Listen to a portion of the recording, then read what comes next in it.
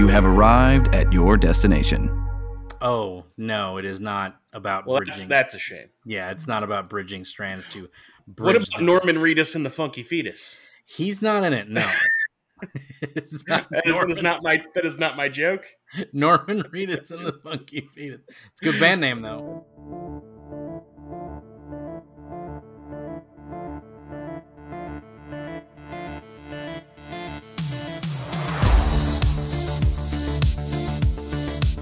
Man, how about all those WWE releases, huh? Yeah, man. It's almost as if that's a weirdly run company by people with strange priorities. It's true. It's true. Now, the one everybody was kind of weirded out by, I kind of understood. I understood Strowman, you know. Yeah, that's a big contract, and I get it. So, odd that he was the one that was chosen out of the big contract. A lot of these people still seems like they're ticking off the list of people who asked to be released a long time ago. That's true. And there's a very good chance that they just said, like, hey, man, are you still up for going? Because he totally seems fine with it. Oh, yeah. Yeah, everybody seemed kind of okay. Black was a bit surprised. That was the weird one, because they had just reintroduced him to the... He just seemed moderately offended of, like, I spent months filming all these vignettes. Yeah, and then he literally just came in, you started a feud, and then you pulled him. I like to think that Vince didn't even watch that episode of SmackDown. No. Like, he had no idea. He had no idea that they was just reintroduced. Bruce directed that whole thing, and then... Well, we're not using him. Might as well cut him. And Bruce's like, Vince, we're actually... What? What is it? Nothing. We're fine. You know what? Never mind. Yeah, no, it's well, and the strange thing for me, though, is that, like, who knows? Maybe this is, that... I don't know if you watched last night, as of this recording, last night's Bret the Hitman Hart documentary that was on A&E. Yeah, I didn't. I need to watch. I haven't watched any of those A&E ones. They're not bad. They kind of whitewashed some things in some ways, and I think that the Randy Savage one was strange. Very. Especially like when they, like some people talk to Lanny afterwards, and they're like, Bubba the Love Sponge didn't even fucking know Randy. Why the fuck did they call him? Oh, yeah, that's weird. Why would you even call him? Yeah, so very strange. But yeah, the conventional wisdom is normally that, like, don't push someone, up towards the clouds if you're about to let them go, except in the case of somebody like Bret Hart, where we now have all the facts and everybody seems to agree on the story that they're telling. So at least this is correct, is that Vince could not afford Bret's contract. Right. And, after they signed that lifetime agreement or whatever, Vince said, I can tear this up and call Bischoff and see if he'll extend you the same money again. And, we'll keep you in good condition and you'll hand over the belt in whatever way we end up deeming this over. And then you go over there and maybe you can come back later. Yeah. When business changes kind of thing. Right. And unfortunately that never got to happen, but maybe that's sort of what's happening with Strowman. It's like, go to Japan for a couple of years, man. Go be a monster overseas, and then we can use that as a storyline. Right. I don't know. Wrestling's really strange right now. Yeah. Wrestling has really good things going on right now. It's just, other than Roman Reigns, I don't think any of it's going on in WWE right now. Yeah. Agreed. There's a few decent things here and there, but really Reigns is the only thing that's worth it. But that was the Wrestling Corner. It's time for the Vintage Truck Podcast, Oz. Yeah, let's talk about anything other than wrestling. Let's do that. Let's do that now. I actually have been enjoying wrestling pretty okay, except Raw. Raw's terrible. Raw's awful. Raw. SmackDown's watchable. AEW is fantastic. Yeah. Impact is pretty good. Yeah, I've been watching more than my fair share of Impact. Impact's been pretty good. And New Japan is awesome. I'm sure it's still great. I need to get back on it. I haven't watched New Japan in a long time, so it's awesome. Yeah, I need to get back on that. But today, Haas, we're talking about the best movie licensed games. Let's say. Is that what we want to say? Yeah, movie license. Yeah. Best licensed, movie licensed games. However you want to end up phrasing that. But there is a long line of really drizzly shit that comes from a pile of licensed video games Yes. that dates back as long as I've been alive. Yes. Yes. You know, your ETs, Yeah. you know, your, Street Fighter, the movie, the game. Yes, that's a great one. Yeah, Street Fighter, the movie, the game. Every LJN licensed game in existence. Oh man, their box art was always so good. I know, but the games weren't. Man, what was that? The follow up to Batman '89, was it like Revenge of the Joker? Yeah, The one that I had think that so. fucking amazing box art. Yes. Yeah, I Oh, believe so. or what about that game that was nearly impossible? Fucking Maximum Carnage. Yeah, Maximum Carnage. That game is nearly impossible. I forgot that was an LJN joint. Yeah, and that was a red cart, and it looked Yeah. super dope. Yeah, it was really good. I have that LJN one. also made that Terminator versus RoboCop game. Mhm. That was Made a that one. black cart, and that looked dope. Yep, made that one. I mean, And that game sucks. yeah, I mean, it's been going on for a while. The Bill and Ted game, like that was an LJN one. Oh, Back to the Future 2 and 3. Yeah, those pieces of trash. They were. Oh bad. my god. Yeah, they were bad. What's great is that the game premise sucked so much. They had two teams making games Yeah. for Back to the Future, and even LJN looked at it and went, "These are terrible." What if it was two games in one? Hey, we did it. Rotten. LJN license deal that they had with Marvel.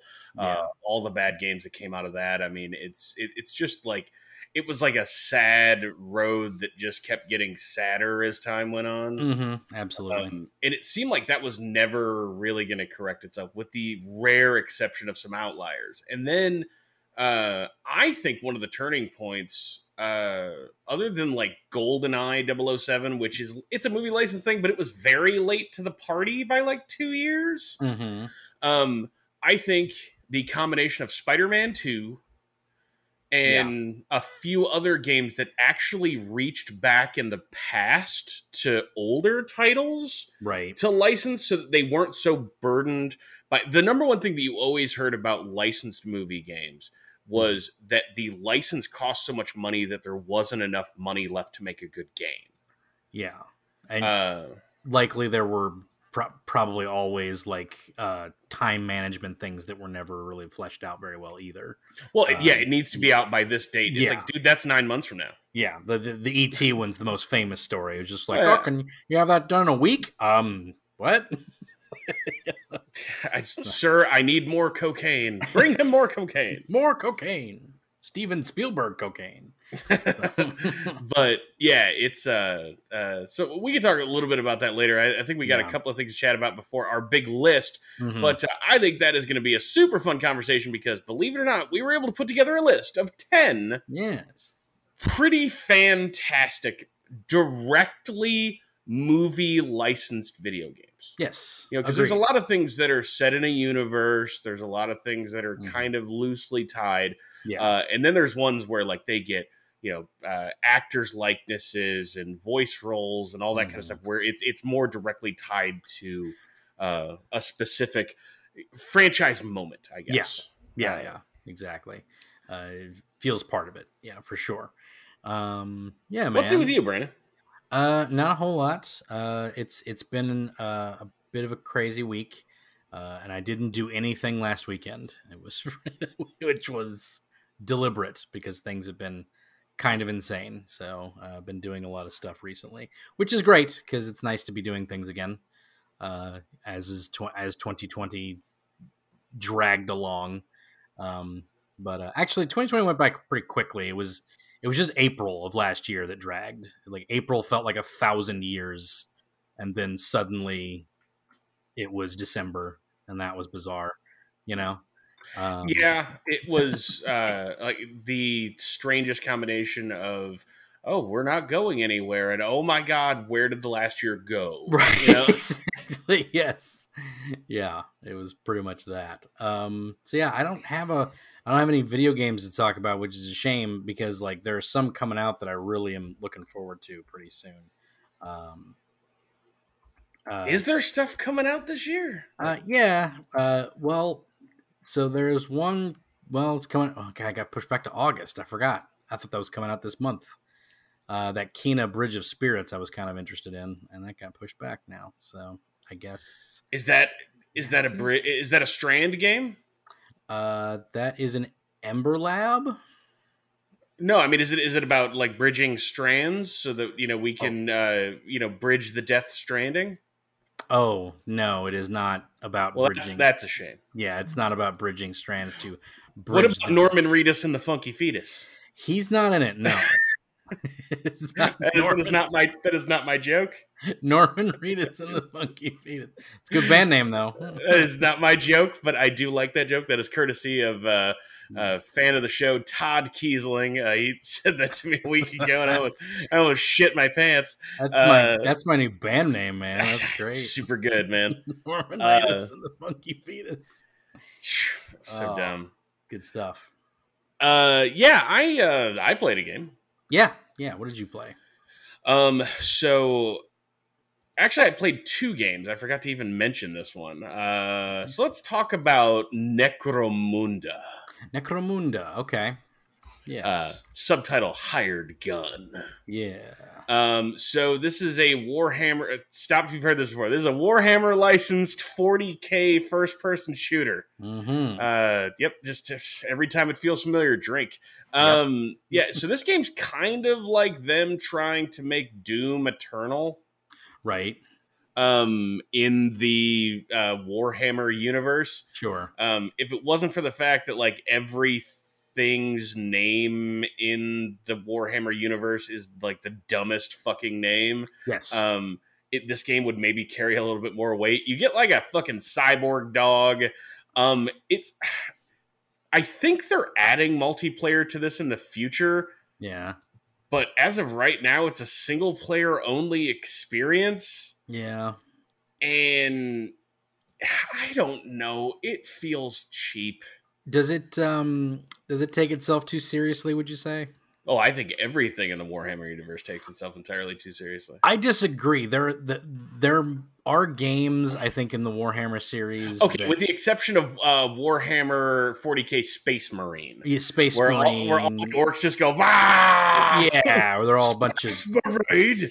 They're all a bunch of drunk pirates. Yeah, you know. Stuff like that. Like, I feel like that's pretty... that when it embraces the goofiness of that universe, I think it has something there. But everything specifically in the 40K universe just looks like if you took a heavy metal album cover and an issue of Heavy Metal magazine and porno and Heavy Metal, the cartoon, the animated movie, and it was written by a 3rd grader. Because that's the thing, is that like the Warhammer, like Warhammer proper universe, like the Horus Heresy and all that stuff, like there's some actually like good fiction there. Is it wholly original or anything? No. But it's good dark fantasy fiction. Right. Man, most of this 40K stuff that I have ever experienced, and I'd like to think I've experienced quite a bit of it for somebody who's not into it. Yeah. Man, it's the names and it's the weird attitude. Braxodon the Defiler, and just Horsalon the fucker, and like just. So I don't know. Like I'm a couple hours. Well, I'm a little shy of a couple hours into Necromunda. I saw a bunch of dudes talking about it on Twitter. Went ahead and picked it up. I think I'm going to refund it. Yeah. I just didn't have. Is it like their Wild West setting, I guess? Or like what? No, this is 40K. So this is like basically the entire game I've played so far. You're inside like a molten factory. Okay. It just looks like you think 40K. Yeah. It's a whole bunch of orcs digging on a lot of planets to get a lot of resources to take back to their planet. Yeah, I'm looking at the graphics. It looks pretty cool, like visually. Graphically, it's impressive at a sheer technical perspective, but like it lacks a lot of the polish. That weird nebulous word polish. Yeah. That just makes, because there's a lot of comboing systems in here that I would say it's like not as good or as deep as Bulletstorm was, and then there's some chaining effects that you can do to kind of combo, to boost stats and things like that. And I don't think that's super sophisticated. And Right. I've had a few issues with clipping and environmental stuff, and specifically clipping of if guys are running at you and you're trying to peek out from behind a structure to spray them down, Right. You shooting the building that you're obviously 3 feet away from. Yeah. Just because the clipping's not quite tight as it needs to be there. Just that kind of just general fit and finishy stuff. They had put out some press releases saying like, yeah, we're gonna work on it. And it's on sale. It's like 15% off. I think it's still, even as of this listing, I think it'll still be on sale for like another day. It's like $30. Yeah. It's not a lot of money. I had the money sitting in my wallet already, so who knows? Maybe since they're claiming on expanding and adding to this, maybe I'll hang on to it. But it's just not immediately grabbing me. This seems like this fall, when stuff's out, I will have forgotten that I've ever played this. Yeah, sure. It'll just be one of those. And with a name like Necromunda, how could I? Right. But yeah, the dog mechanic's fine. I mean, it's got a couple of decent ideas. There's something about this universe that just feels so. You scribbled this in a notebook in middle school, and you said like, well, I'll come back and write a real name for this thing, and then you forgot, and now it's time to film a movie. Yeah. And you're like, shit, I guess you're Leatherman.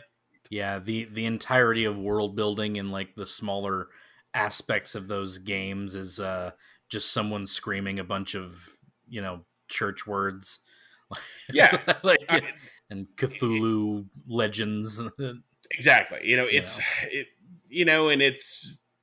doesn't really do anything to differentiate itself. It's like, you're a bounty hunter and you're just a hired gun and you have no emotional stake in this, but maybe I do. Yeah. I don't know. It's I don't know. I think it could be something better if given time. Sadly, I just think that by the time it is given the time to do that, no one will care. Yeah. But if you're sitting around with a nice powerful computer and stuff, I mean, like it's good looking. Yeah. It's not an aggressively bad game. It's just, to me, given that I have a pile of shooters that I have not finished.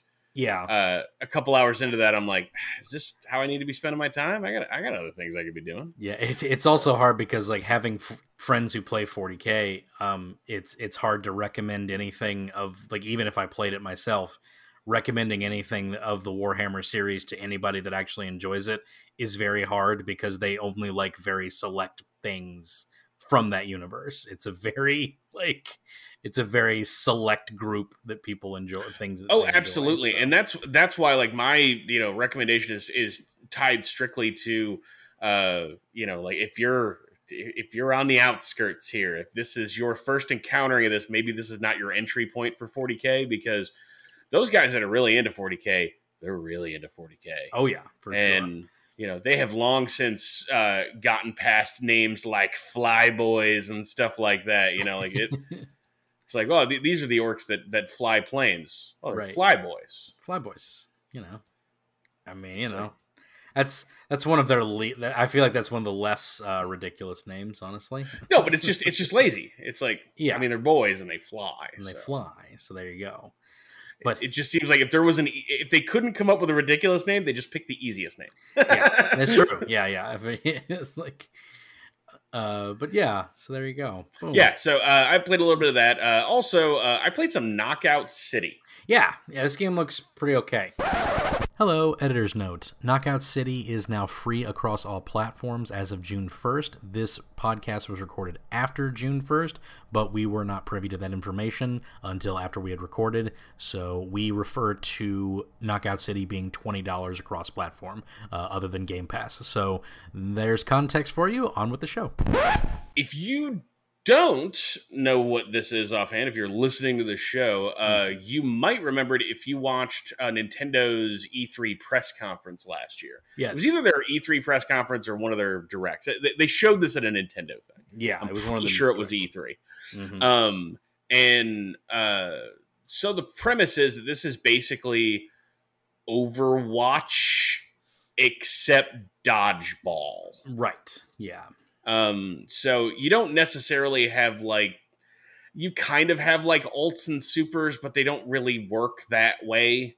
This is more about like it treats dodgeball like baseball. Right. So you have off-speed pitches, curve balls, fast pitches, that kind of stuff. Yeah. You can also, one of your teammates can turn themselves into a ball, and you can throw it at someone else like a mortar that turns into an explosion. Nice. But if someone catches that, they can throw your friend off the board and they die. Yeah. Yeah. So, but you know, there's interesting ideas in it. This game runs into a couple of issues with me. Like I'm not wild about the visual style. Right. It's very much that Overwatchy kind of thing. Like, I'm really kind of tiring on this, like, you know, made for super low end PCs and phones, Pixar inspired pastel look. You know, shit. There was a shooter that's kind of like Counter-Strike that's based in the League of Legends. Oh yeah, Rogues. No, not it. No, but yeah. Yeah. I know what you're talking about. I do know. It's like an S word, I think, for some reason. But yeah, so there's that. That's come out in the last year. There's Overwatch that's still hanging around. It's just this visual look seems to have grabbed onto a lot of these kind of like lower to mid tier Valorant. There you go. For some reason, I thought it was an S word, but yes, you're correct. It's Valorant. Yes. You know, these games are really popular right now, and even like Counter-Strike, by modern, granted, that used to be like a sim ass looking game, but by modern standards, it looks pretty fucking cartoony. Right. And I don't know. I'm just a little tired of that formula. Also, this game kind of looks like, what if the people who made Splatoon didn't understand what fashion or style is? Did the people that made Splatoon understand it? I mean, hell yes. Yeah, it's true. Hell yes. It's very 90s in its approach. Yes, that game is very fashion forward. Yes, in a way that I really fucking like. It's one of the things one of the only things I really like about Splatoon is the way that like that game fucking gets fashion, and I think it's cool. And you know, even like the conversations that like the TV show people would have, you know, in between matches and shit. Like, this game fucking rips. I just wish I liked playing it more. That's a shitty thing for me to say, but it's the truth. I mean, you know, like every time a Splatoon game comes out, I love it for 2 weeks, and then I go, I just kind of wish it was a little more depth here. Kind of wish I was killing people. That was yeah. And speaking of depth, I would say that that's one of the things that this game, even after I would say 5 hours that I spent with it, I felt like I was starting to really scrape the bottom of the bowl here. You know, one of the things, you know, I don't love Overwatch. I don't actually even like Overwatch, but I will acknowledge that there is a depth in an ebb and a flow to combat in Overwatch that, you know, is one of those easy to pick up, you know, long, you know, very hard and long to master. You know, Valorant's the same way. Counter-Strike, you know, Go is the same way. I felt like this was even lower on the skill totem than something like Rocket League. Okay. Yeah. And that's not throwing any shade at Rocket League. I liked Rocket League, but after about 6 months of playing Rocket League, you know, an hour or two every few days, I just felt like I had seen and done it all without me just saying like, oh, fuck it, I'm going esports pro at Rocket League, you know? Yeah. So yeah, that's kind of the issue I've run into. The one other thing, and I hate to complain about this, is that Valorant's free. Counter-Strike Go is free. Yep. Rocket League's free. Yep. Apex Legends is free. Yep. PlayerUnknown's Battlegrounds is not free, but is a very different thing. Right. I was trying to conflate it in my head. I'm like, no, it's too different. Yeah. But like Call of Duty Warzone is free. Right. This game is $20. Yeah. You know, it's $20 on Switch, it's $20 on PlayStation. Yeah. If you have Game Pass, it is available. on that service through PC and Xbox for free. Right. I don't know how long it'll be on there. Stuff does come and go from that service, so at some point you might need to pay for it on one of those systems. And if you are one of those people who hops in and you become Knockout City, fucking elite bastard, Right. at some point you might have to give them their blood money, or maybe this is part of EA's master plan, is that by the time that thing's going to be coming off of Game Pass, it'll be free anyway. Yeah. Maybe they're trying to take the approach of get your money up front first from the people that are going to want to give it to you, and then get everybody else in the pool later to fill out your servers. Right. What do you give the people who paid $20 for it, though, in that case? Is that the people who paid money, you get skins in the game. That's true. If with the base game, you just give them a naked version of it for free. Yeah. Okay. And then they earn the in-game currency to unlock more shirts and emotes and that kind of stuff, or they can pay money, or they can pay for it. Yeah. So, and also you give like a founders pack to everyone else when it goes free. Just it's Right. Here's the equivalent of $10 in in-game currency. Go have fun. Yeah. Buy one shirt. Yeah. Exactly. We've seen Fortnite. We know that makes people millions and millions of dollars. So, Yeah. So of course. I don't necessarily know that I hate this idea, because they spent a lot of money to make this. This is a well crafted game. That's say what you want about the art style. I certainly have, but they spent money to make this. So who am I to begrudge them for making their ends off of this? But I just don't know competitively right now. By the fall, is anybody going to care about Knockout City? Yeah, yeah. How are you going to remind people that it is free? Right. It's especially if you're on a platform like the Nintendo Switch. Yeah. Have you tried to navigate that store recently? Yeah. Oh my God! Unless you know the name of the thing you're looking for, good luck. Yeah, no, I only it's actually much easier on the browser. If you just go to web browser and do it there, it's way easier. That's how I browse for games. It's a fucked up thing to say. Yeah, is that how the best way to search the Switch's online store? Yeah, to go to your computer and pull it up there. Yep. What the fuck? I go to my PC, I open up Google and I Google Chrome and I surf it there, and that's where I buy my game, and then I just download 10 or so years ago, Giant Bomb used to have a section of the podcast where they would talk about the Nintendo eShop releases, because they all look like it was all from some code that they were able to pull out that was a description text. So they all read like they were written by psychopaths. So they would have a section at the end of the show where they would read the description of, you're hanging out with the Pooh-Yous. And shit like that for, the Nintendo DSiWare shop and stuff like that. So the funny thing was, when they ended up stopping to do that, somebody wrote in like a really sad letter that was, man, like, I know that you guys shit all over the DSiWare stuff, but I actually really liked that part of the podcast because it was easier to listen to the podcast than to actually try to browse that store. Browse it, yeah. Jeez. Because it was just like labyrinthian and stupid. Yeah. But yeah, like I think Knockout City is something that it could, 6 months from now, we could be looking back on this going like, oh shit, man, I was wrong, dog. Right. And I might be. And I'm not saying it's bad. I just don't know that launching it at $20 and then hoping to pull in more people later after you get that upfront money is necessarily the best play here. Right. But with how empty the back half of this year is starting to look, maybe that's not a bad idea. It's true. Yep. Did you hear that stuff that Sony announced the other day? Maybe they need no. What did they announce the other day? So they did that. I think it was right after the last podcast we recorded. They did their Horizon, Forbidden West. Forbidden West, yeah. So they announced in there that, that's also going to be a PS4 game. Right. And then the next day they announced that God of War is a PS4 game and Gran Turismo is a PS4 game. And those games aren't coming out until next year. Okay.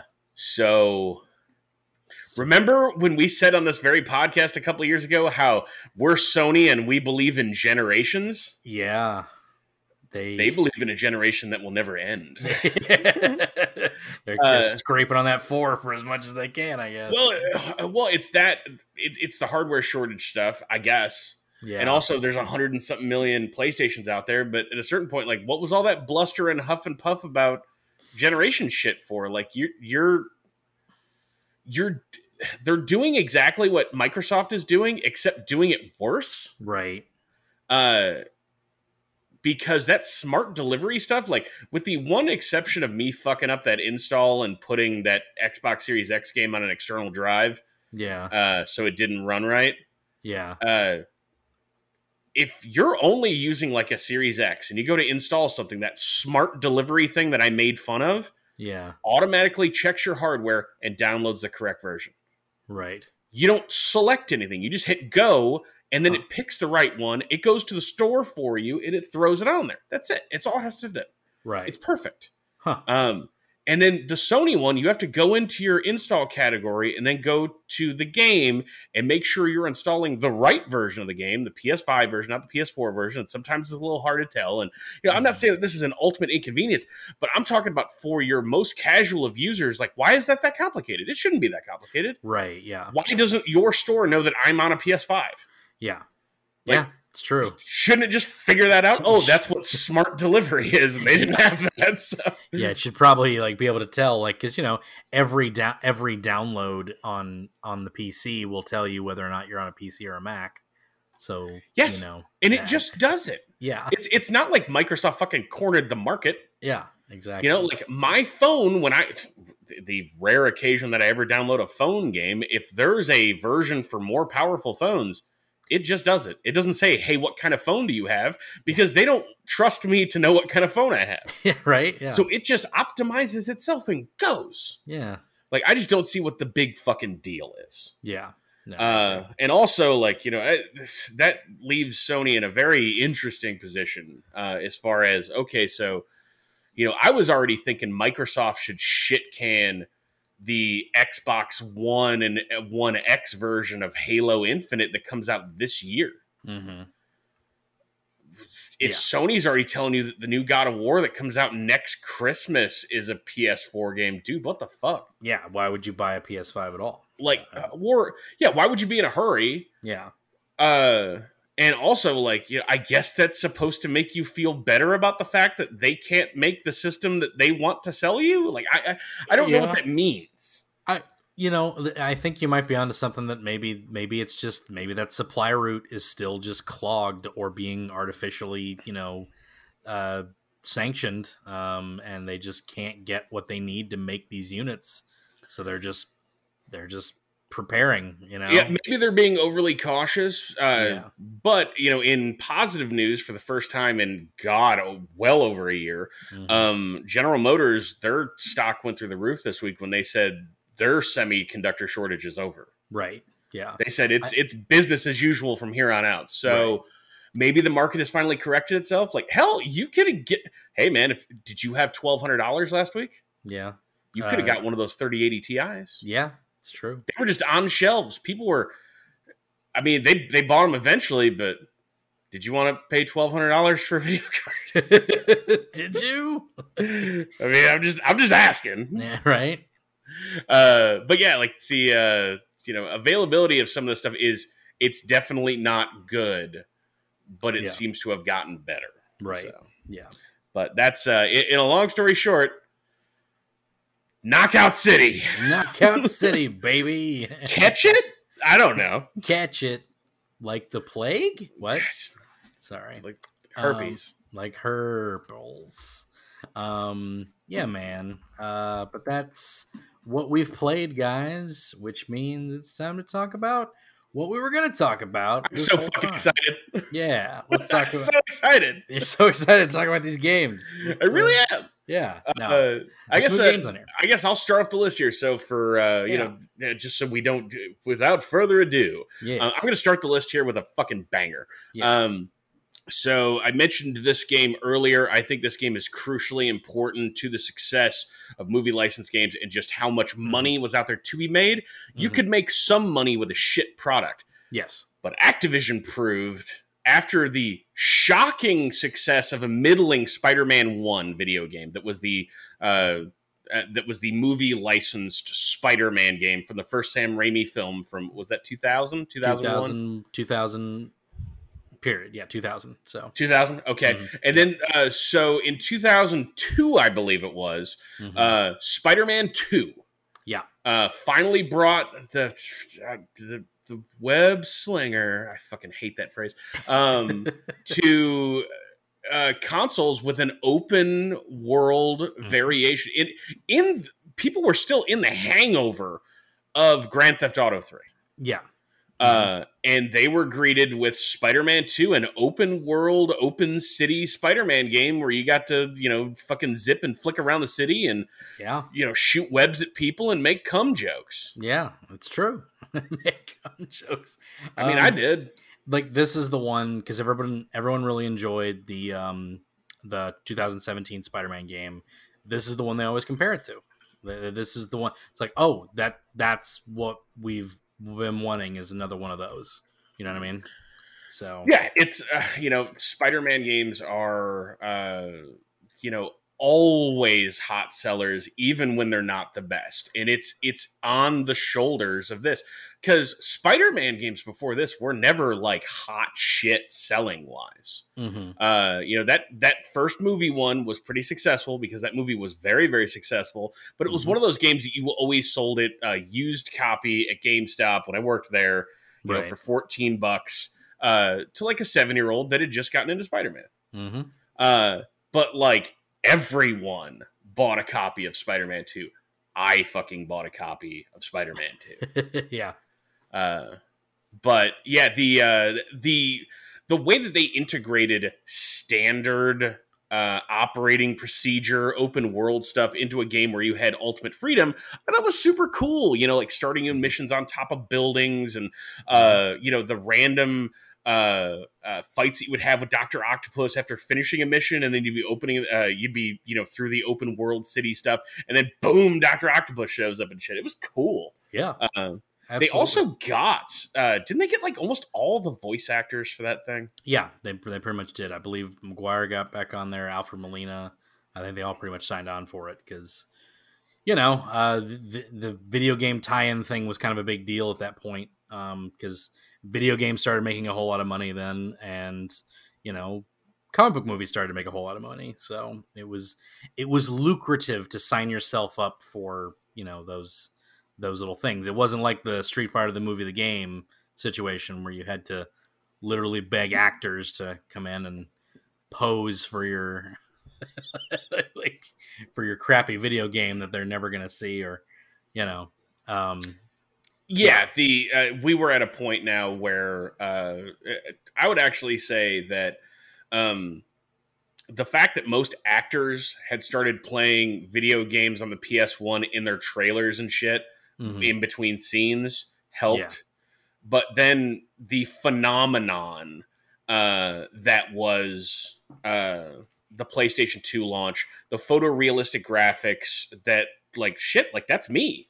Yeah. I'm in a video game, like that, how they weren't performance capturing characters yet, but they were building high enough polygon character models where you're like, fuck, that's Tobey Maguire, motherfucker. Look at him. Yeah. That's J.K. Simmons. He's yelling at me with a cigar in his mouth. He's yelling. It's just, he needs more pictures of Spider-Man. I don't know. He's not sexually gratified enough yet, so he needs more pictures. More pictures.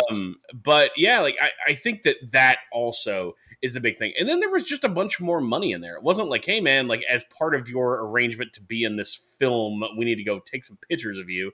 It's, hey man, how about stay in town after you're finished filming. We'll pay you $100,000 to record some audio. Right. Yep. But why the hell not? Yeah. Why not? It was something that could easily be done as a press tour was going on and stuff like that. Not super demanding. Come and go as you please kind of thing. So yeah, that kind of stuff was crucial to video games getting this acceptance in the acting community. It only became more apparent and more more fleshed out as technology improved and performance captures and stuff like that. Because just like seeing yourself on a magazine cover, having your kid play a video game that has you in it has to be a pretty cool fucking feeling. Absolutely.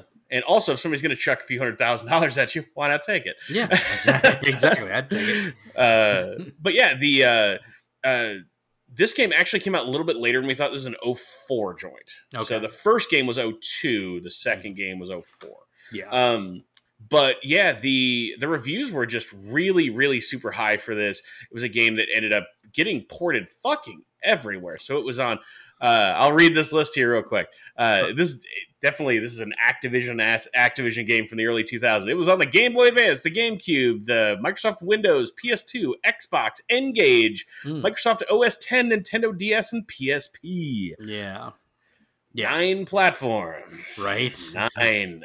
But yeah, game was so incredibly successful that Sony ended up using that font on their next video game console. But yeah, so that's first game on the list, Spider-Man 2. I think it is a watershed moment for licensed video games. Right. And actually a hell of a game. I haven't played it in probably 7 or 8 years, but I would assume it's still wholly playable like it always was. Yeah, absolutely. Yeah. But yeah, it'd be interesting to sit down and play that and then play one of the more recent games and go, yeah, these did get better. They're not just the same. That exactly. That does make sense of the 2002. That it wasn't 2000, it's 2002 when Spider-Man came out. Because the Twin Towers, I forgot about that. That was a whole thing. Yeah, and that poster.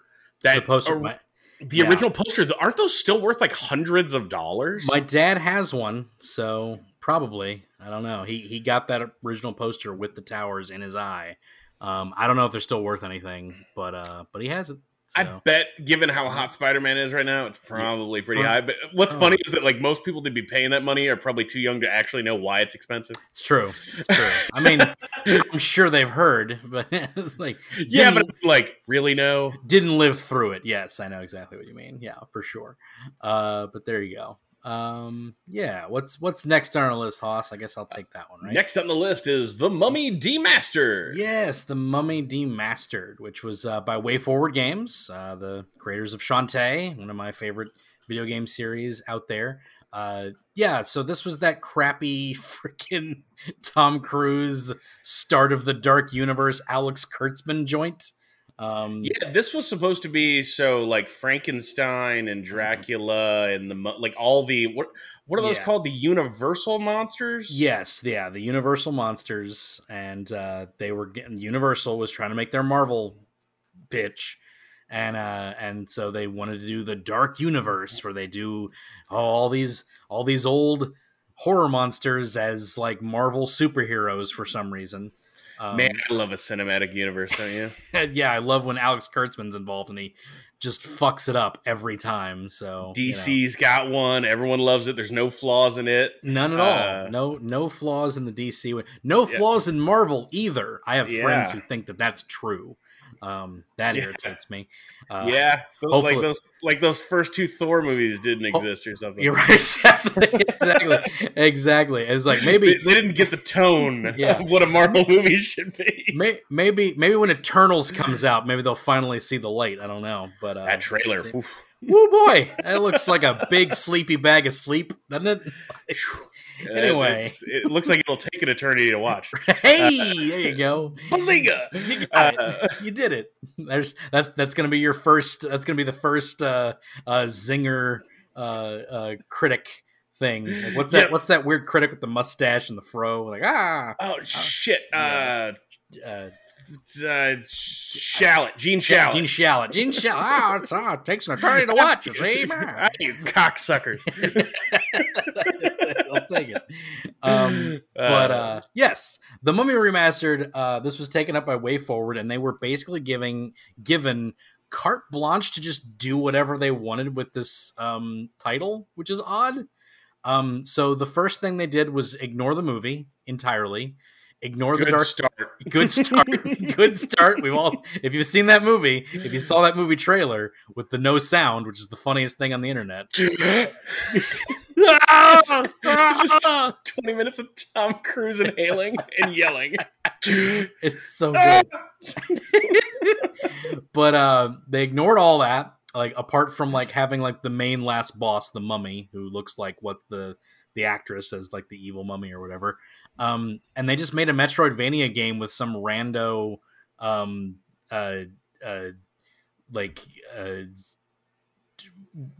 marine guy like running through like an Indiana Jones style cave in a Metroidvania style game, and it's freaking awesome. It is really good. Yeah, because it's basically like prior to the events of the movie, because they're going in to get the mummy, and I think the movie starts when they have the mummy already, and it's in some museum.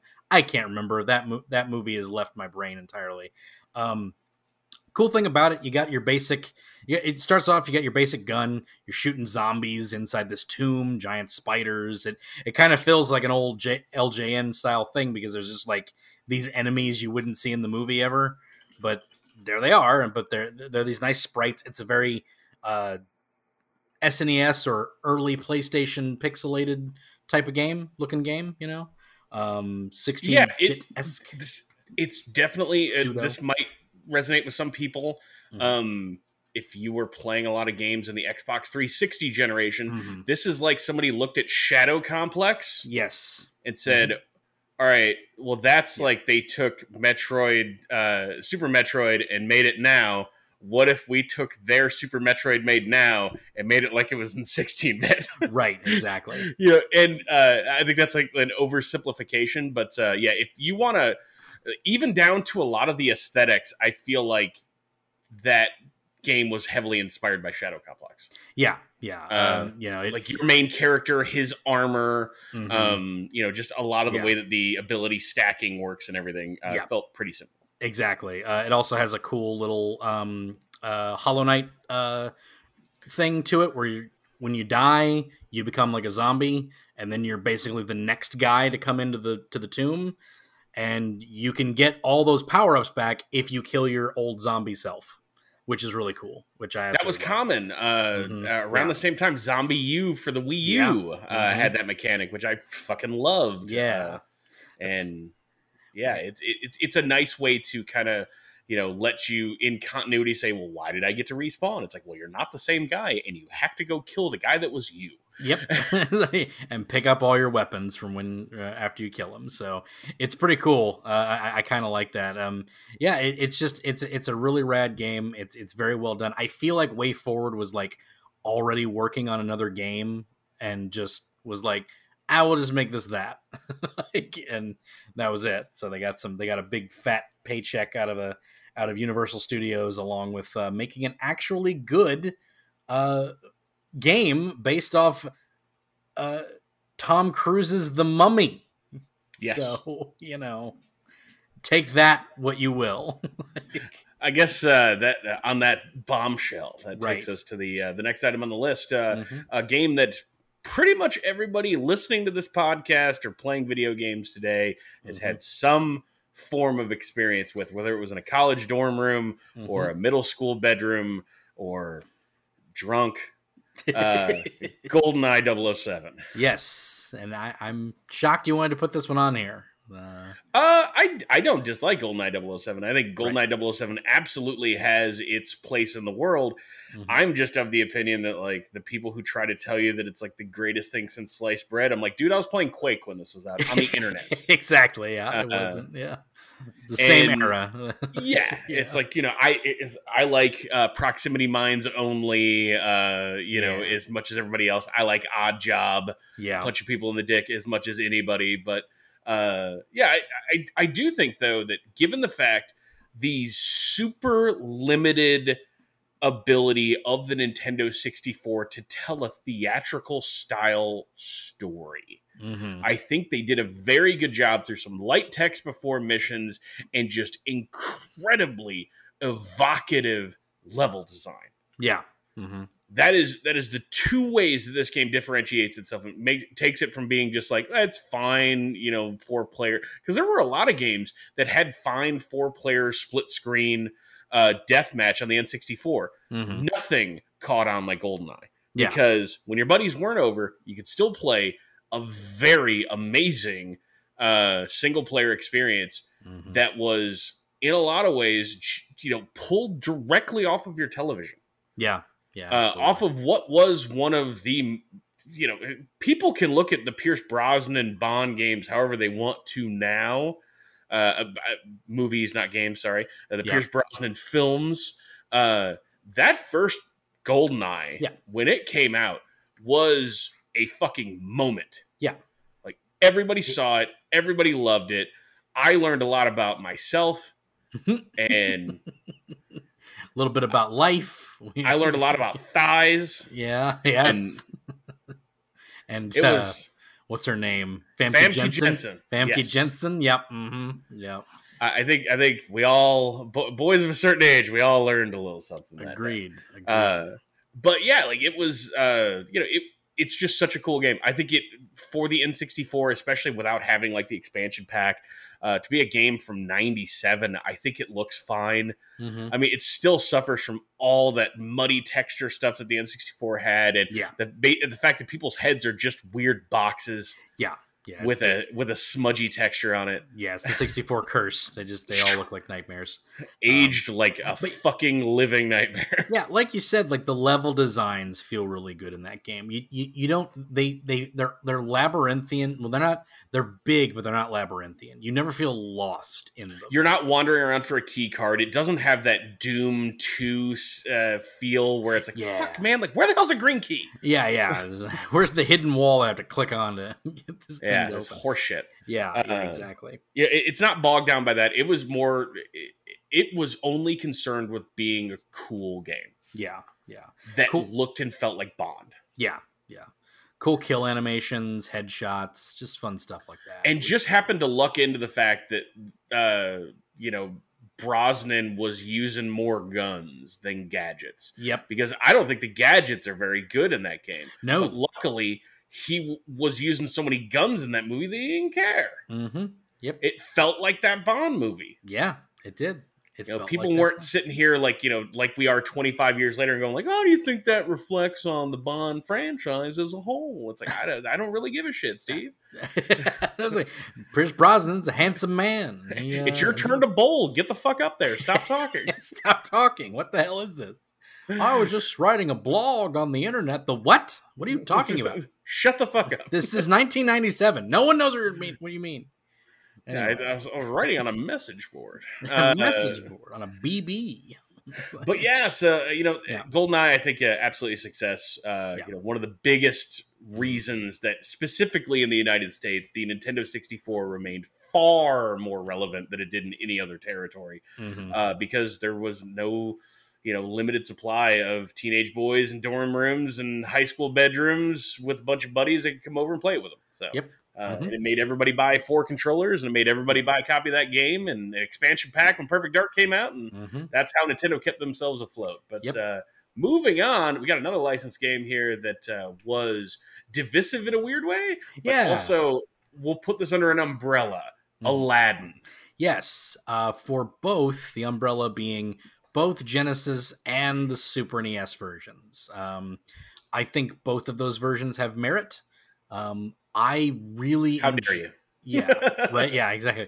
I really enjoyed the Genesis version. We had the Genesis one. Still do. I think it's sitting on the shelf over there, or it's at my brother's. I can't remember. And they were very similar in game, or not in gameplay, but in game level. Very similar in how the levels are designed and how they play out. I think they all have the same. Progression. You start off in the marketplace, you go to the dungeon, you do they all kind of have that same, the overall progression of what the titled and themed levels were, but the games are completely different. Completely different games. They were not ported over from one to the other. These were entirely separate games. Aladdin in the Genesis one has a sword. Aladdin in Super NES does not. He has apples. They both have apples, but he only has apples, and he can jump on enemies and flip off of them. He has a more acrobatic style of attacks. But the animation on the Genesis version is just smooth as butter. It's every frame of animation, and it's very Disney style of animation where we're just climbing a rope, you can see every motion of the hips as they climb up a rope, and stuff like that. Very, very interesting to see as a kid. To see a cartoon kind of play out as things are going on. fun little Easter eggs of things. The way that enemies would interact with certain ways that you attack them.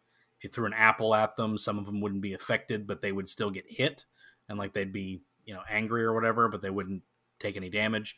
So just really cool stuff, man. Like I loved both of those games. I didn't appreciate the SNES game until late teenage years, I think, because I had the Genesis version as a kid, but we never had the SNES version. So going back in and playing it, it's actually a little bit easier as well.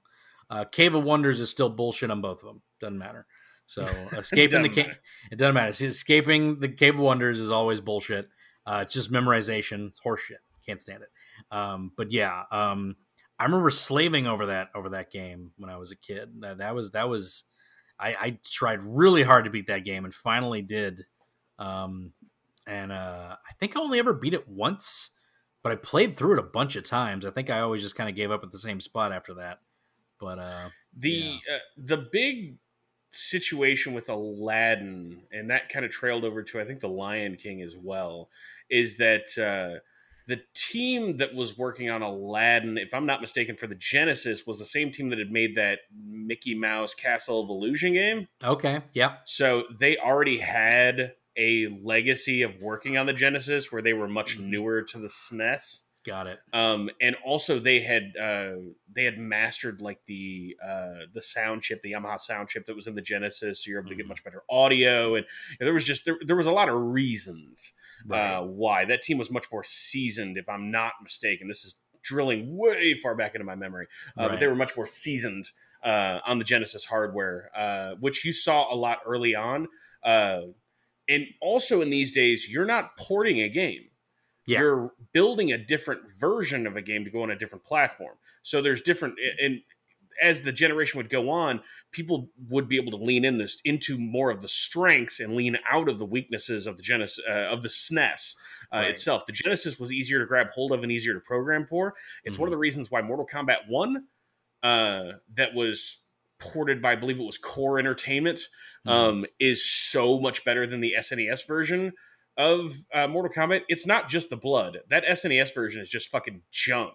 Yeah. And early on, a lot of like multi-platform things that had to be individually coded, people were able to grab onto the Genesis and make better results quicker. But as that generation wore on, the fine wine hardware of the SNES, the ability to do more colors and more accurate sound recreation as opposed to just MIDI stuff that Yamaha chip could do from the Genesis, ended up with just better audio and better visuals and all kinds of stuff.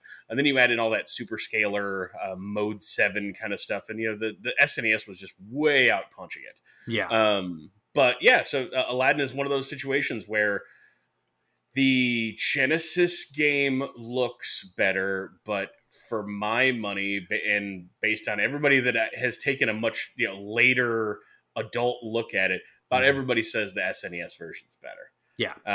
Even though it looks worse. So yeah, it's a complicated pass, but it's like neither one of those is necessarily a bad game. No, by no stretch.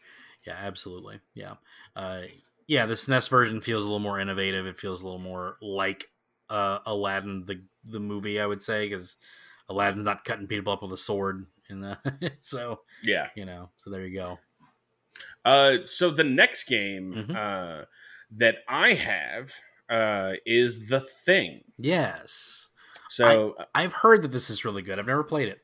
It's fantastic, especially for the time. Yeah. It's based on and this is another one of those things I had mentioned earlier about like it is based on the movie. But this is one that came way later, so I'm sure this license was probably a little bit easier to get their hands on, a little less expensive, and it ended up producing, like, on a pretty conservative budget, a damn cool game that I would actually like to return to. I'm curious if there's a PC version of this that is up to snuff. If not, I'll have to dig out my Xbox, because I still own a copy of this for the Xbox. But yeah, so this is a game, came out in 2002. It was published, I believe in the US, I believe it was published by Konami. Yeah.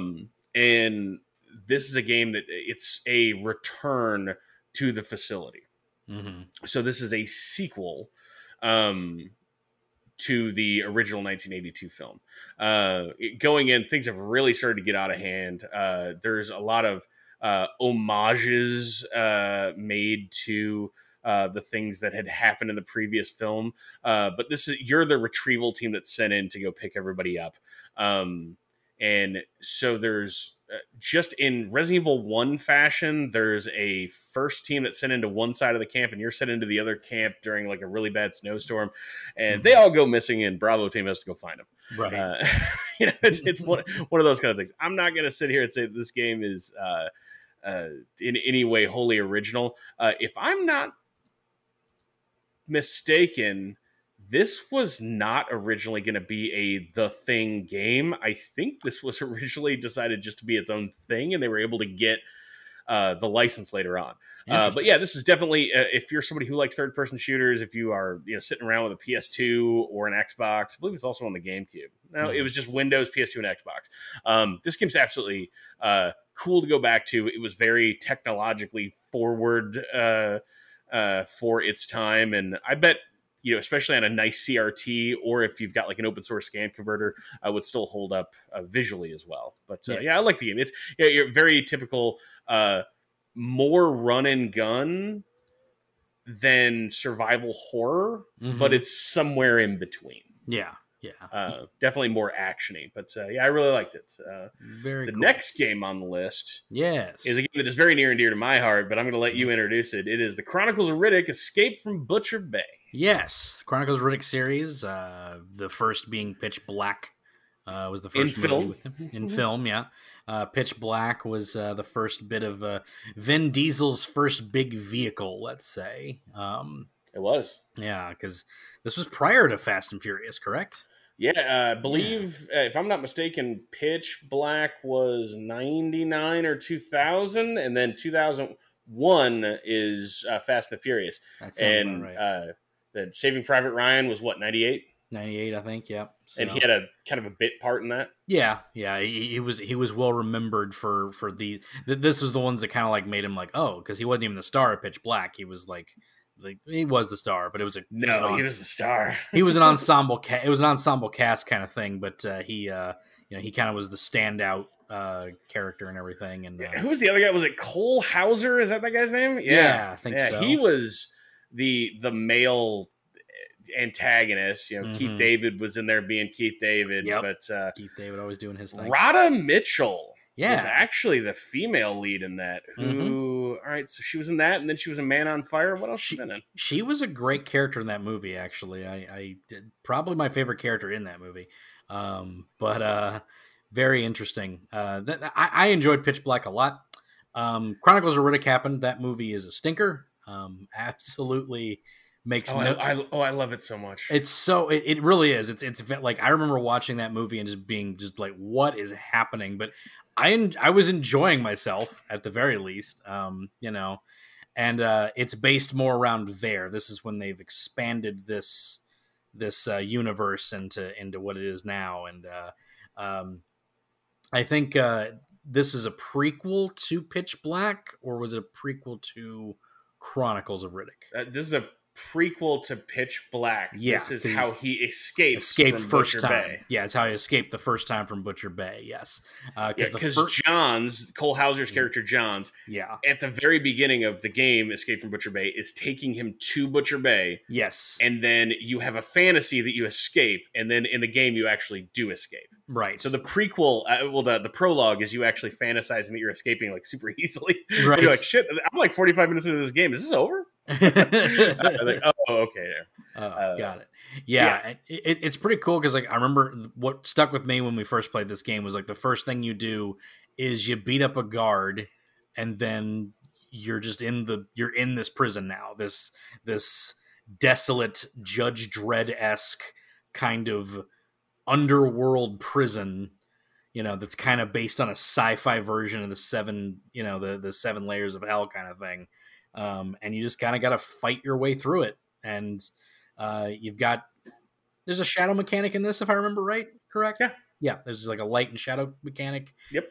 You've got some counters. You got some counterattacks. You can block punches. Awesome first person punching Mhm. combat. Yeah, really good stuff. Like the combat here is like it's very unique. I don't remember anything being like this prior. You I can believe Breakdown beat this game by like a year, but was Okay. nowhere near as polished. Okay, yeah. So This was to prove how cool their first person combat was. They make you win a fucking fight club at the beginning of that game. yes, yeah. Which I love. Yeah. Go ahead. This game really embraces like pretty much everything that it sets up, which is really cool about it. It doesn't forget about its ideas. It knows exactly what the gameplay is, and I never got far in it, so I don't know if it gets repetitive or anything like that later in. No, it actually becomes incredibly deep. Like Interesting. it's fucking insane. Like this game is great. There's like a fucking monster sequence in here with people that have hung out in the sewers for too long. Yeah. You actually get to meet the fucking doctor that you give a pack of menthol cools to that fucking shines your eyes. Oh yeah. Okay. Like dude, it's fucking great. Exhibit is one of the voice actors in this game. He's one of the head guards, and he's a fucking dick. That's right. I forgot Exhibit was in there. I forgot about that. Yo, man, your eyes are about to get pimped. I heard you like shiny eyes. Well, but yeah, like I cannot say enough good things about it. I bought this game completely on a whim. The summer of 2005.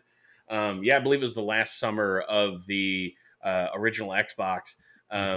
It was and it was exclusive to the Xbox and PC. And it was so far technically beyond. It made you wonder if, like, what if the Xbox hung around another year after Halo 2 came out? Could they have maybe pushed the needle a little bit more and maybe caught up to Sony a little bit? right. But Microsoft was losing so much money on hardware at that point that they had no interest in that. Right. But it just showed you how much juice that fucking thing had left in it. Yeah. Like just how inconceivably good looking it was. The idea that much in the same way as like when you go into ball mode in Metroid Prime, how it switches to third person. They had a really good series of sequences where in that game, the only time it ever broke first person was for cool cinematics that it made sense for. Yeah. It was really smart about the way that it did that, because like, if you never come out of first person, why have Vin Diesel? Yeah, right. Yeah, precisely. It understood what it was, what it was trying to be, and I think it succeeded in all the ways that those other films never did. Yeah. It's well written, it's well paced. They should have made that fucking movie. Right? She just made that movie. Why'd you make Chronicles? Yeah, I would have watched Vin Diesel like punch the shit out of people in a fucking fight club inside of a weird, triple max prison. It's the best scene in Chronicles of Riddick, the movie, is when he gets put in the prison and he has to break out. Then they have to run across a planet. Yeah, that part sounds good. And then there's like space guys that are ghosts. Yeah. The Necromongers, I believe was their name. Necromongers, yeah, that's right. Oh my god! All right, let's stop talking about this. The Warriors. The Warriors, another movie for the PS2 and the Xbox. So this was off the success of Grand Theft Auto Vice City. As everyone was waiting for what is the next Grand Theft Auto game going to be. That same year, Rockstar announced that they were going to be making Manhunt and The Warriors. Yeah. A weird like S&M murder simulator, and a game based off the movie from 1979 that most of you have never seen. Yeah.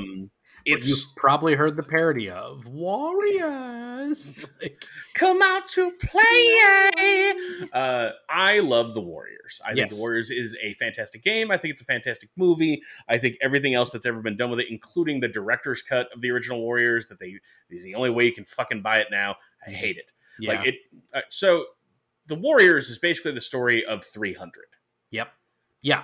Pretty much exactly that. Better than the movie 300. That's not subjective. That's objective. That's objectively true. Yes. We would say. Because they're going to bop their way all the way back to Coney. But so the Warriors movie is actually perfect for a video game. It is. The movie is basically just a video game. It is. So, all these gangs from town are meeting together because they are going to discuss a treaty so that they can finally stand up against the authority in New York. Mm-hmm. Well, there's a conspiracy afoot in the film that you end up discovering much later. That, you know, someone has been incentivized to take out the leader. Right. That was going to be unifying all these gangs, whose name I blank on right now, which really sucks. I always know this, but I digress. So basically, the man who's going to unify all the gangs of New York fails because he is dead. And the warriors get framed for the murder. Right. So they have to do two things. They need to not die, and they need to get back to Coney Island where their turf is. Right. In one piece. And so that movie, they introduced like the the baseball shit. What are the names of the gangs of the Warriors? Oh man, it's hard to remember all that. But yeah, all these colorful gangs. These the Destroyers, the Gladiators. Like what is the baseball one?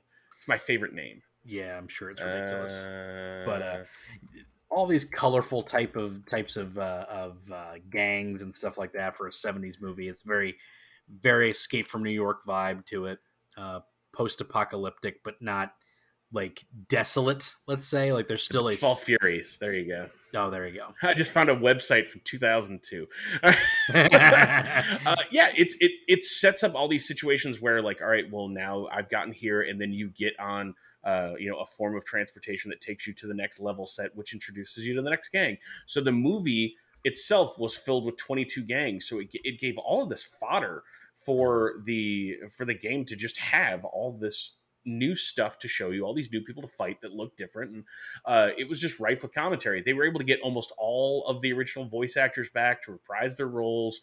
Mm-hmm. It's just, if you played that game and you didn't go back and watch that movie afterwards, like what were you doing? Like it sets up this amazing, just cool semi-future world where gangs may be about to run the world.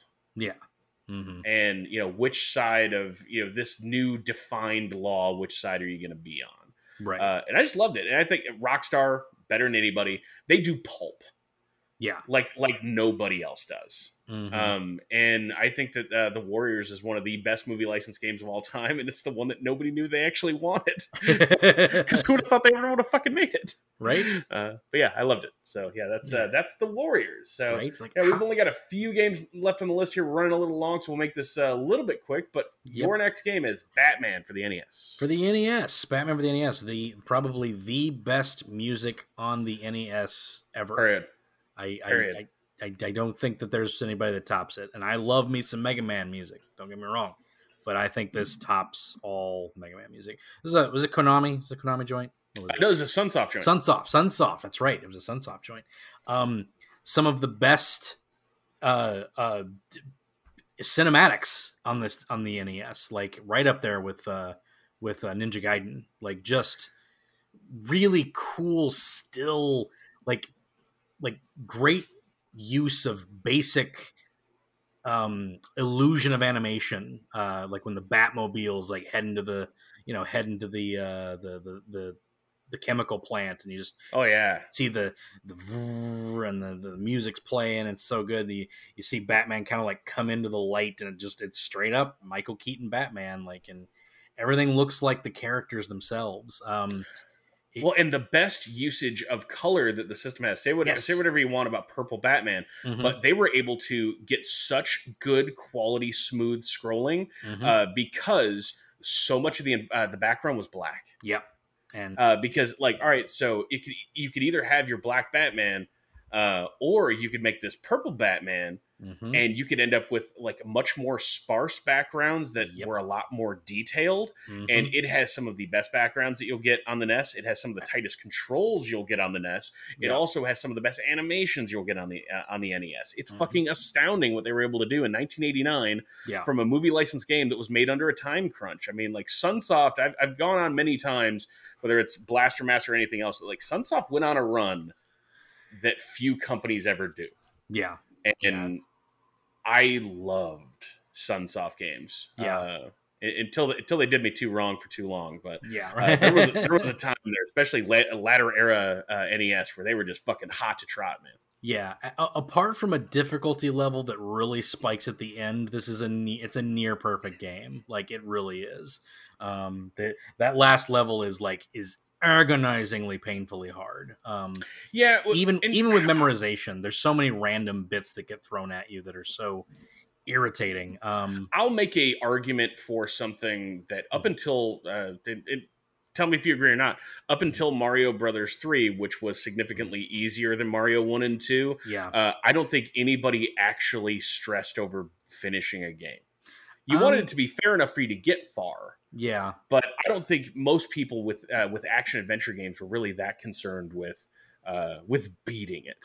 Yeah, I feel like Mario 3 is where I after that it was just like, no, I gotta fucking finish this. Yeah, it's true, and as much as I really did enjoy it, I did like.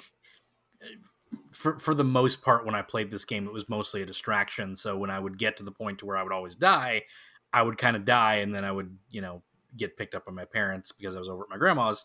That was kind of the formula. So it was never, it was never like a big deal. Picked up by your parents? Were you some kind of baby?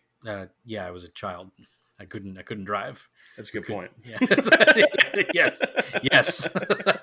I was a little baby. But yeah, man, just the fact that the music in this game, the visuals just stick in my head for the longest time. Like even playing N64 games and GameCube games, I just always think back to man, how did they get this out of that? Or playing Castlevania Symphony of the Night. This reminds me of Symphony of the Night. And it was it was 15 years before it. 20 years before it. It's crazy. Well, now maybe about 10 years, whatever. But still, that's crazy to me. That a PlayStation 1 pseudo 16-bit game looks as good as an 8-bit game on the NES.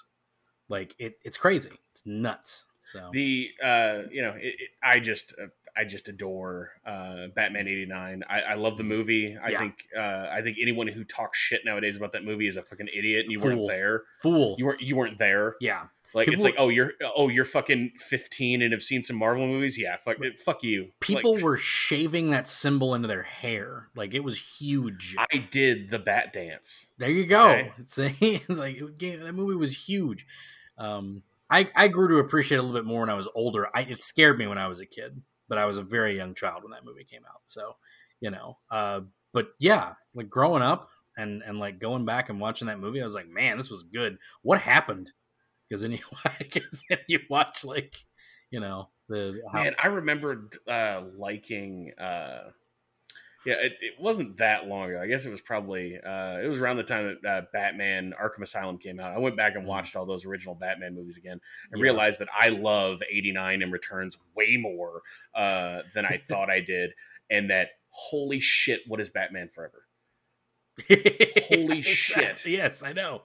It's I want you to peel all the nostalgia out of your brain about those glass mugs from McDonald's and all that kind of shit. And fucking good soundtrack and all that kind of stuff. I want you to pull that out of your brain. Yep. And I want you to sit down and watch that movie with the bat nipples. Yeah. Wait, was that nipples or was that just butt? That was just butt. Nipples came at Batman and Robin. Okay. I'll let it slide for nipples. still Joel Schumacher, still just kind of presenting this weird, pseudo not really thing. And then he just went off the wall with Batman and Robin, which I kind of sort of love. I kind of respect it. Because it's a love letter to the old 60s. It's Batman 66, yeah. Yeah, it's Batman 66, and it's kind of for that, it's kind of perfect. I can't really hate it. So, but yeah, great game from the original though. So there you go.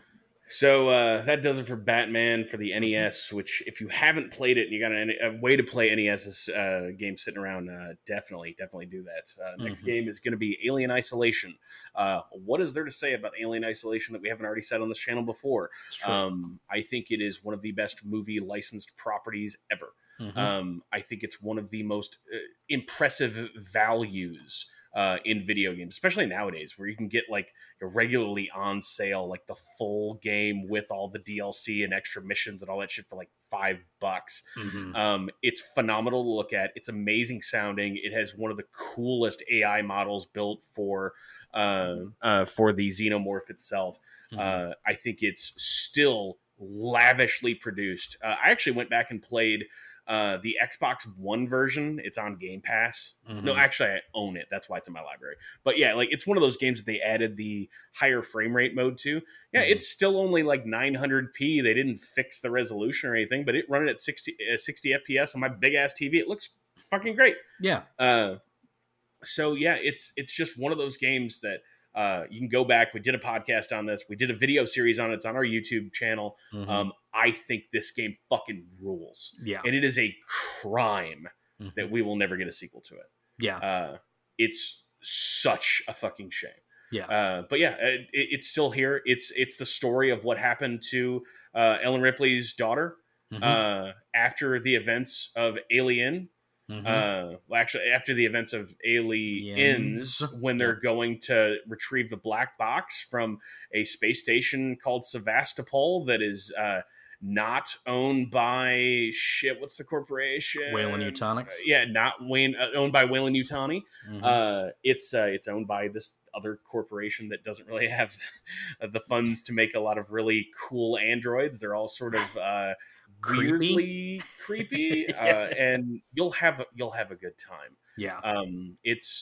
It's also incredibly long. It's like 30 hours long, and I don't mean that in a bad way.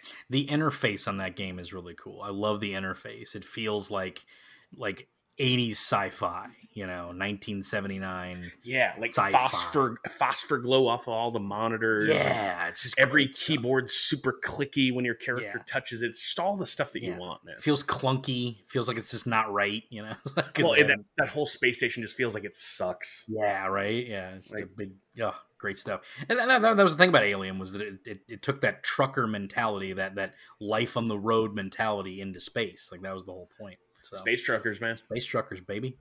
Yeah, man. Last one is Middle Earth: Shadow of Mordor. From the Lord of the Rings series. There you go. So this goes all the way back to the start of this podcast. In the first year of Video Destruct, I named Middle Earth: Shadow of Mordor Game of the Year. You did. It also won Game of the Year in many categories, in many of the whatever superlatives and the Game Awards around the globe. In the overall press, not just us. I mean, that was a very popular pick. It was also a very thin year, but that does not diminish what this game was. Right. It was incredible. So it's all of the movement and free flowingness that you would expect out of an Assassin's Creed game, but faster. Everything's faster. Everything moves faster. Right. So the ability to shoot these spirit arrows and then have that collide with a person and transport you forward and shit like that. There's so many situations in that game where like you'll be there's a lot of stealth in there, like the early Assassin's Creed games kind of had, where you could sneak all around this facility and infiltrate the mines of all of these guys that that are all like the arrow guardsmen.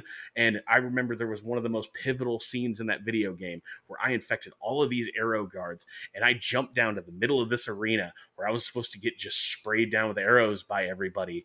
And as soon as they went to this guy and all his guards went to attack me, all the arrow guys killed them, and then you hit a button to snap your fingers, and everybody who was the arrow men, all their heads exploded at once. I felt like a god. I was like, this fucking game rules, man. That's strategy, baby. It's awesome. Just one of the best looking games of the early part of that generation. It still holds up today. It incorporated so much that the Nemesis system. Yeah, it incorporates so much that it just they just sort of added on to stuff into the sequel, and it's kind of amazing that they were able to fit in so many different types of gameplay, or at least meta gameplay in your own head, because you would strategize how are you going to enter this area, how are you going to encounter this guy, you'd have guys that would come back that you've killed before, and like, oh, that's, and then they would have a new title to them and stuff like that, and each one would have hold a grudge on you, and you could in that Nemesis system, they actually ended up getting the copyright to, because it is a wholly original idea that they came up with, and they applied for all their copyrights. So the way that the Nemesis system works, if you've never played Middle-earth: Shadow of Mordor or Shadow of War, which works largely in the same way, is that if you go to take out one of these orcs that is in the hierarchy of the orcdom, and he kills you, right, he moves up. He becomes more powerful. He's a chieftain now, and he can slide up the scale. Or he'll go and attack another orc that's higher up than him because he wants to take his fucking spot. Right. And so you're building this hierarchy of systems and all these characters that, like, if you let them get away by the skin of their teeth, they might come back later all fucked up with all kinds of scars and shit, battle damage from when you fought them before. And, some of them you choose to just keep letting them go on because they're pathetic and things like that. It's just, there's a almost Monty Python angle to some of this that I respect and love, and it's fun and it's dumb. Yeah. And I'm no Lord of the Rings like super fan. Yeah. But that's kind of the thing about this one, is that it sort of lives in its own. Like, it doesn't matter. Yeah. Like the Lord of the Rings thing doesn't really matter. You're not going on an adventure to put the One Ring back in the Mount Doom. You're not doing any of that. You're living in the universe of Mordor and Middle Earth and doing the things in it, but it's not consequential to what's going on in the movies, so, or the story might be, I'm not entirely certain, but it's very cool that way. So that's it, my man. Yeah. I 1000% agree with that. So what do you think of the list? Yeah, it was a great list. I liked it. I like that list. What did you guys think of that list? Did we leave any out? Did we miss anything? Let us know. Comment. Feel free to hit us up on the website. We've got comments section down below on the website. We got a Facebook. Hit us up there, or just hit Haas up on Twitter. He'll probably answer it too. So, but that's gonna do it, Haas. I think we're done. I think we're it. I think we're finished. So, for that, this has been the Video Destruct podcast. You can check us out at videodestruct.com/DNN. Videodestruct.com. You can check us out at destinationcomics.com/DNN. Check us out on Facebook and on Twitter at Videodestruct. And you can also follow me on Twitter at Hoss_Buddy. That's HOSS_BUDDY. I write some things about comic books on Twitter, and I make bad jokes about Logan Paul and or is it Jake Paul? I don't know who fought Mayweather yesterday. That guy, Logan Paul, I guess. I don't remember. I don't know. I've never watched one of their videos. So, nope, never did. I didn't even watch highlights of the fight. So, bump. Hey, no revenue from me, sir. You're getting none from me, man. But yeah, man, hit us up. I appreciate all the positive vibes we got from the new season premiere last week, and just expect more. We got a bunch more fun stuff coming down the pipe. So absolutely, and that's gonna do it, guys. We're out of time. We gotta go.